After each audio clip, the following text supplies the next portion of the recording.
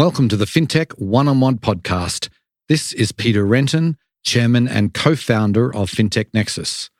I've been doing these shows since 2013, which makes this the longest-running one-on-one interview show in all of FinTech. Thank you for joining me on this journey.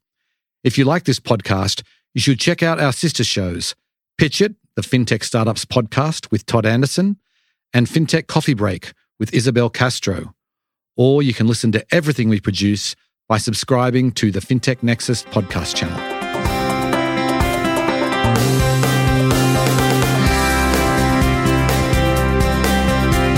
Before we get started, I want to talk about our flagship event, FinTech Nexus USA, happening in New York City on May 10th and 11th. The world of finance continues to change at a rapid pace, but we will be separating the wheat from the chaff, covering only the most important topics for you over 2 action-packed days. More than 10,000 one-on-one meetings will take place, and the biggest names in fintech will be on our keynote stage.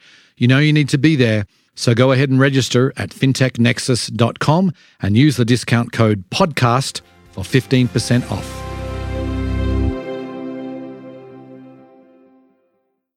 Today on the show, I'm delighted to welcome Eddie Oystacher. He is the CEO and co-founder of Peach. Now, Peach is a really interesting company. They're focused on lending infrastructure, and they call themselves API-first lending technology platform. And they're able to help lenders or help fintechs scale lending products. And we talk about this in some depth. We talk about what makes Peach different, their adaptive core. We discuss what that means. We talk about the different lending markets they're involved in. We talk about some of the names who are using Peach today. And we also talk about lending and why many fintechs are looking to get into lending right now and how Peach can help them do that. And we talk about loan servicing specifically and the challenges that may come this year where that's concerned. We talk about that new self-service migration tool and why that's a game changer, and much more. It was a fascinating discussion. Hope you enjoy the show. Welcome to the podcast, Eddie. Thanks for having me, Peter. My pleasure. So let's get started by giving the listeners a little bit of background. You've had an interesting career and been in fintech for a while. Why don't you tell us some of the highlights? Happy to. So first of all, I was born in Georgia, the country, and then my family moved to Israel when I was a teenager. And in Israel, my career started as a software engineer. And that's where I spent, first, I would say, part of my career as a software engineer, different levels of engineering. And as you guys know, Israel has a lot of different innovations. That's where, being infused with ideas and experience. And then I wanted to move more to the business side. So I decided to do my master's in business, and I went to Duke. And that's the reason that I came to US. At Duke, I completed my master's. And then after Duke, that's was the first time when I was introduced to lending. I joined a company called Innova International, a sort of hybrid of product and operational role. Mm-hmm. And that's where I started learning about lending in US. And, it was fascinating because it's such a huge market. And when coming from a small country, you suddenly realize oh my God, this a huge industry of credit is there. And specifically, my first experience was at Innova International was serving subprime customers. And we had a lot of also international operations. And so I had the luxury of working on different type of loans, installment loans, lines of credit, as well as payday loans. So after 4 years working there, I joined a firm as a product manager, and I was leading the core product team. So a firm was my second rodeo of being in the heart of the fintechs. And that's where I got my experience of basically now working on near prime and prime population in US. And especially that firm, as you guys know, was innovating buy now, pay later. So it was pretty much eye-opening. And that's in a nutshell my experience before starting Peach. It looks like a firm was where you were before you started Peach. Tell us the founding story of Peach. And that's a really interesting story because being on the lending side, on the other side, you basically start facing issues such as okay, how are we building the whole infrastructure of lending?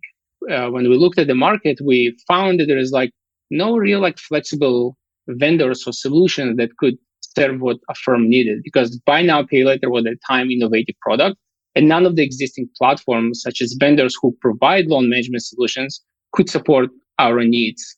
And we decided within the company to build it in-house. So we built the first version. It was really interesting. It was working fine. But when we needed to scale the company to the next level and bring it already to millions of clients, we had to face the decision again. Are we continue to invest resources into rebuilding version 2 of our own platform, or we go outside and like try to find a scalable solution? So we did a market sweep again and couldn't find anything again for the second time. So we decided to build a version 2 of our platform. And that's how eventually like the Peach idea was like, brewed in my mind, is basically saying like, what about like building a company that can solve this problem for everyone else, not for a specific use case? And that's how Peach was basically born as an idea, as a solution for other fintechs or bank who wants to use a scalable platform for loan management and servicing instead of building in-house. Right, got it. So it's really interesting to me because there seems to be quite a few companies that are around today that started from people who were at a firm one day. So was Max Levchin, the CEO, supportive of this whole idea? Yes, absolutely. Like Max himself is, multiple like entrepreneur and built a lot of companies, and he's always tried to infuse this like spirit in people of like, we need to be innovative. And as expected, if you bring a great talent and people work on very complex ideas and solutions and eventually have an idea, okay, how I can now like make it as a product itself.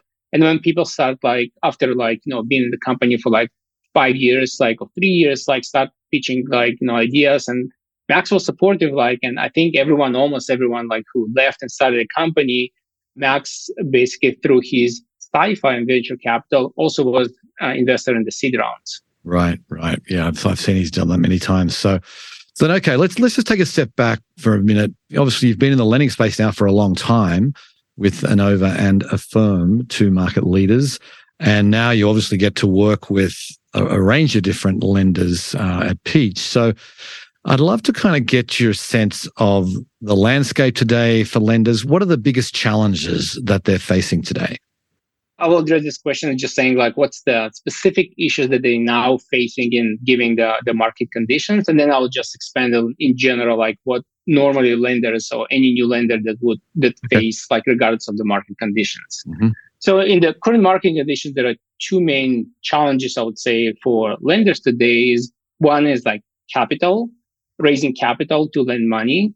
And this becomes an issue because the Fed rates are like climbing up, which means as a lender like lending money, your rates, your cost of borrowing money to provide debt to consumers is raising. And there is so much interest you can put on consumers. There's so much fees you can put on consumers. So it's basically naturally squeezing your unit economics. Second issue that we see now popping is collections. As you guys know, like, or everyone could expect, like during the downturn, there is a lot of people who are late on their payment or not paying at all, and lenders taking the toll of like trying to recover as much as they can.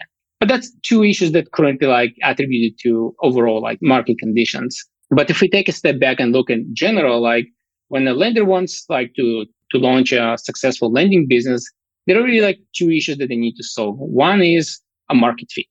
I don't think there is any one lender who can design a product that fits everyone. So you have to find exactly what the consumer, what you're trying to build and what the consumer needs.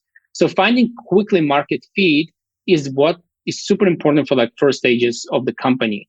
Like finding market fit means that you need to change your product like very quickly to adapt to what the consumer needs. And the challenge is like if you're building in-house the solution, you're basically giving your team to build one use case. And then if you need to pivot, they need to change the code again, and it takes time. So you're losing a lot of time trying to navigate what is the market fit. So that's kind of challenge number 1. Challenge number 2 is once you find the market fit, the solution that you built was not designed to be scalable. And now you're trying to scale quickly, but you're carrying all the technical debt that you built while you were building quickly your market fit solution. So now you're basically chasing the time of like, okay, what I'm investing, like, do I need to invest to scale, or like, do I need to scale and then invest? And that's the two basically issues that like every lender challenges. Right. Yeah, it's interesting because some of the fintech lenders now, they're 10, 15 years old, some of them. So I imagine the code that they wrote at the early stages of their company it's old and may not even be relevant today, right? Yes, like if especially if they change the product. So right. If you design your product to do something great, like, and for example, I'll use again Affirm, like many times on this conversation. Affirm built the best in my view, like buy now, pay later platform for their own use case. But if you need to take this product and now to create a different type of product that maybe Affirm wants to offer, they have to rebuild or recode or use another platform to offer a different product. Right. Gotcha. Okay. So then let's talk about Peach. How do you describe your technology platform today? So Peach is, first of all, it's a software company. So Peach is all-in-one post-origination lending software that is modern, flexible, and asset agnostic. We really the only software platform in the fintech that fintech needs to manage, service, collect, and report in a compliant way on pretty much any asset class that they need. And what we are not is also important to understand is we are not the origination tag, and we also not the call center with people. We provide the software layer that the lender needs post origination. And what it means, like all in one, we design is there are a lot of parts that come post origination where you need to make sure that you have communications going to the customers. You need to make sure that you're able to collect. You need to make sure that there is a place where a borrower can come in and, for example, like make modifications to their loan, ask something. And if you're not using all-in-one solution, it means that as a lender, you need to pretty much build all these modules and stitch them together. And that's what we're trying to solve, is to provide like really modern, flexible, all-in-one platform where you only need Peach in order to service your loans and collect on them. Right. Gotcha. Okay. On your website here, it talks about the adaptive core, which looks like you've trademarked, but what is an adaptive core and why is that important? Adaptive core is our proprietary loan management. That's, I would say, the heartbeat of what we built so far. If you think about adaptive core, think about more of like, if I need to make a change, I'm going to change a configuration versus I'm going to need to change my code or introduce a new feature. And that's what adaptive core means. Mm-hmm. It's basically an ability for lenders to quickly and easily launch and modify lending products. And because we support virtually any asset class, it's very adaptive to your needs. And we give a lot of configurability to lender. We have 200 plus like variables. They control the loan behavior without needing a single line of code, not from us and not from them. And also like the adaptive core, like helps you a lot to modify the product after you launch it and still stay compliant. Mm-hmm. So again, like just to repeat myself, it just think about it as like changing a single configuration versus like having somebody to code a change. Gotcha. That makes sense. So you've said you work in multiple different asset classes. Can you just tell us some of the asset classes that are most popular?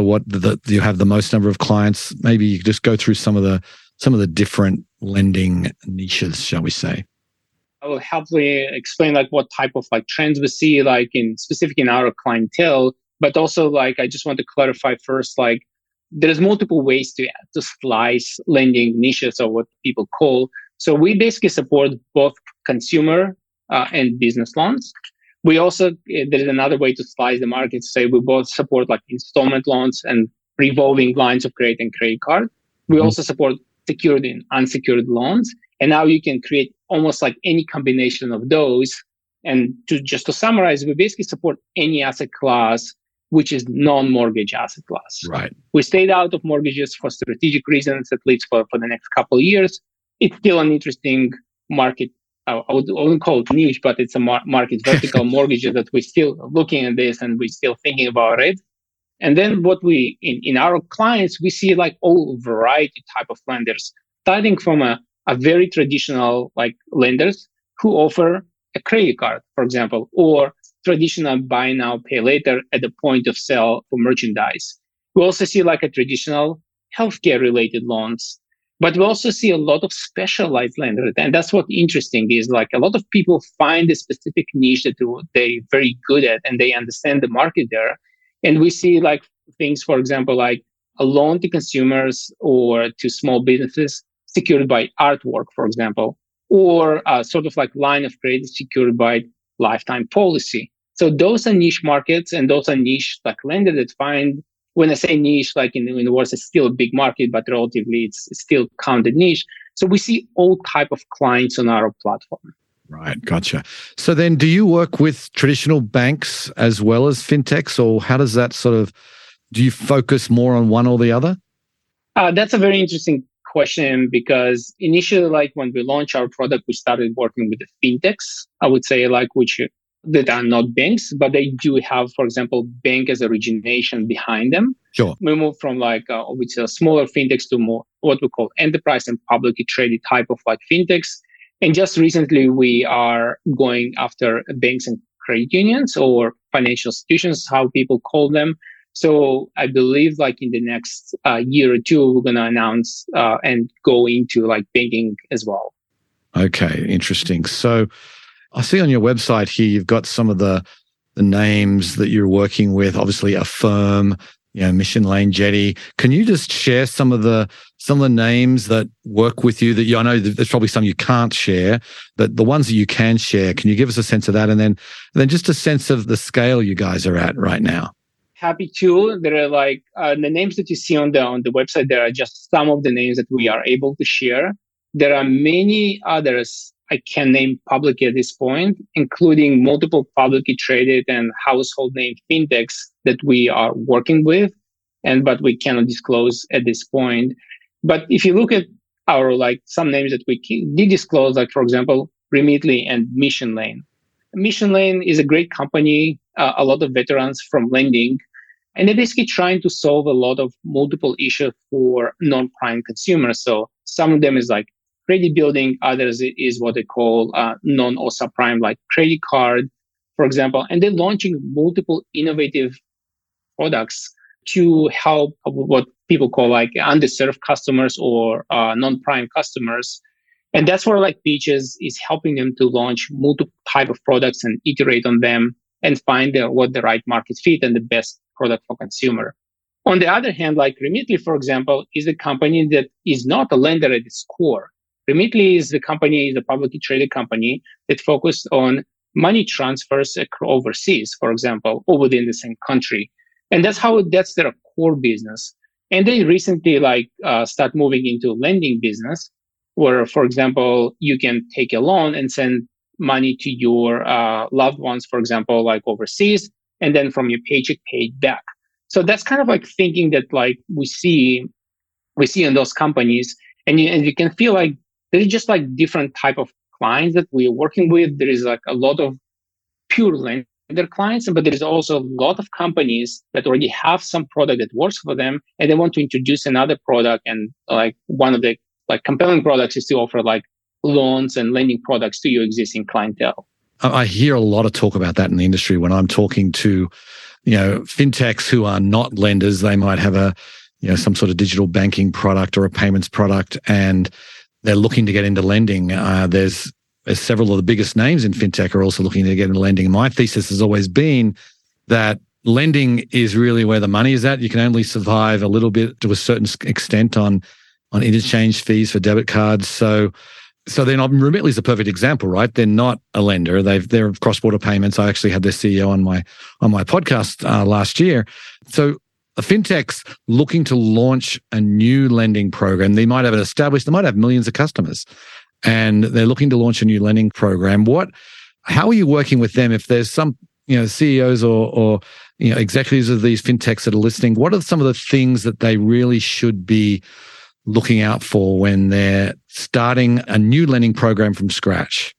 You're absolutely right in your assessment, like looking at existing fintech players that moving into lending, because if you think about it, like consumer or borrower acquisition is really the highest cost for any lender. And once you have already like customer, like the loyal customers, like within your ecosystem, offering them another product, and especially offering product like a lending product alone, which has the highest margins if you think about overall like fintechs, that's kind of like almost no brainer.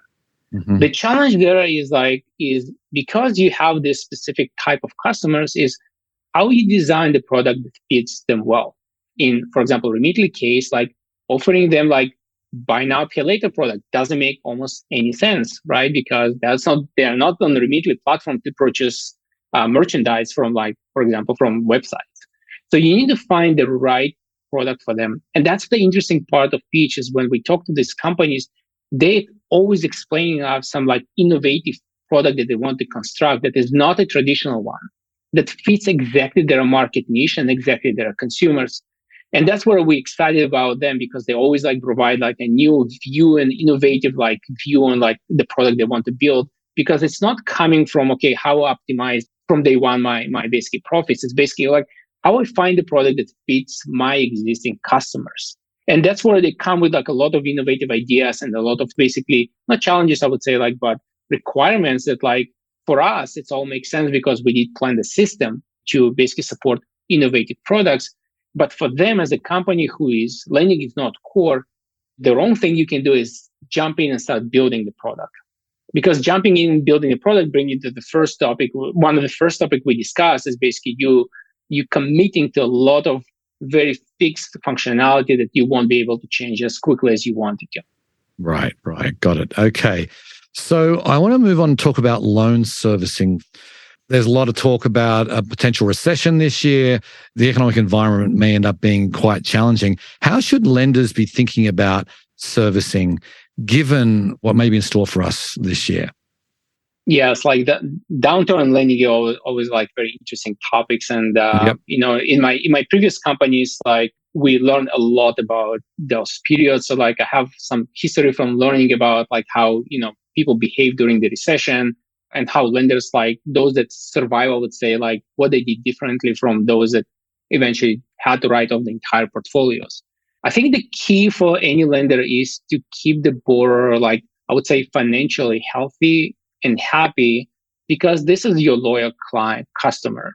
Losing them during the downturn means like losing probably the customer forever.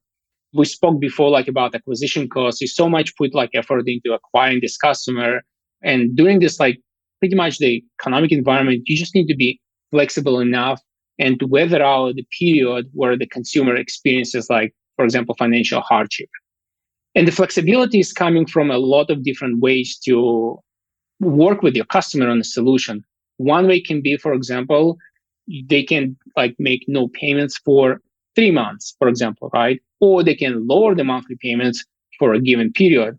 They can refinance the loan. They can extend the term, right? They can basically offer them to waive fee, for example, or to lower interest for quite a while. So there's a different multiple ways where like you can still help the customer and keep them on your platform without like charging them off or writing them off with your books. And that's where like the robust technology like will be very, very applicable at this point.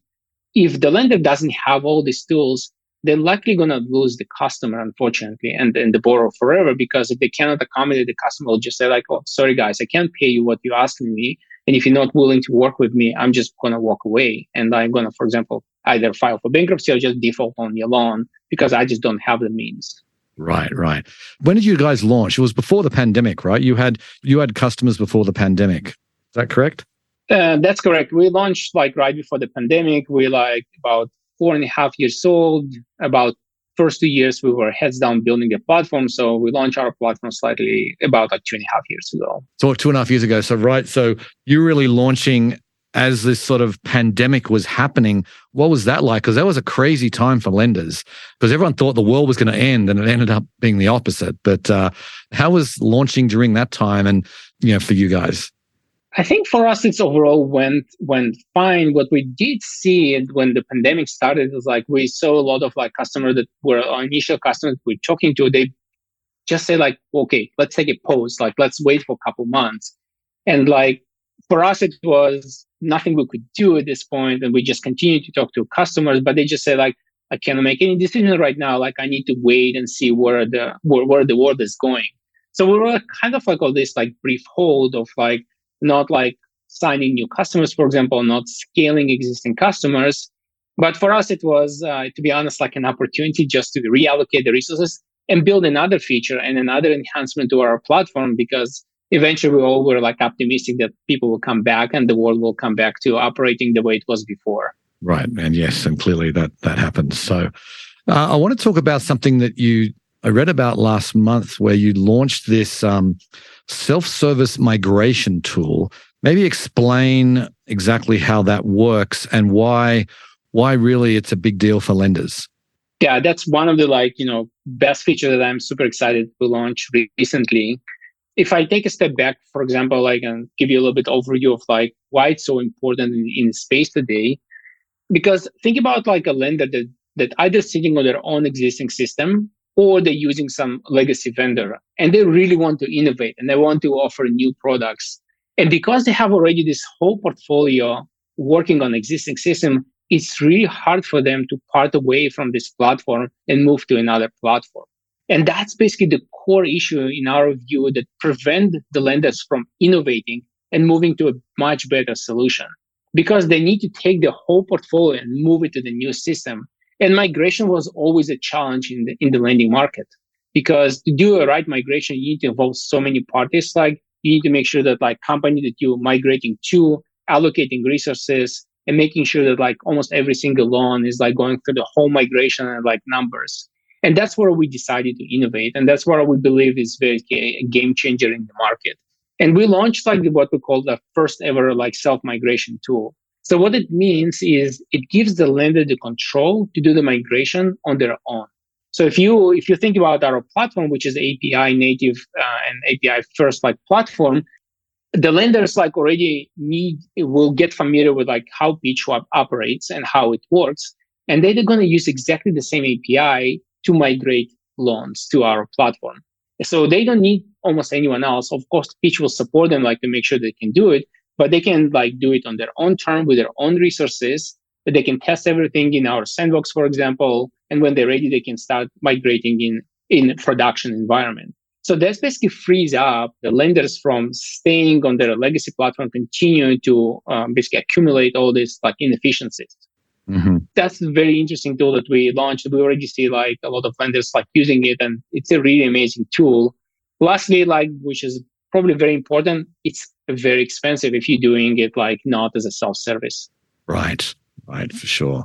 Last question as we wrap here. What's next for Peach? What are you looking forward to for the rest of this year?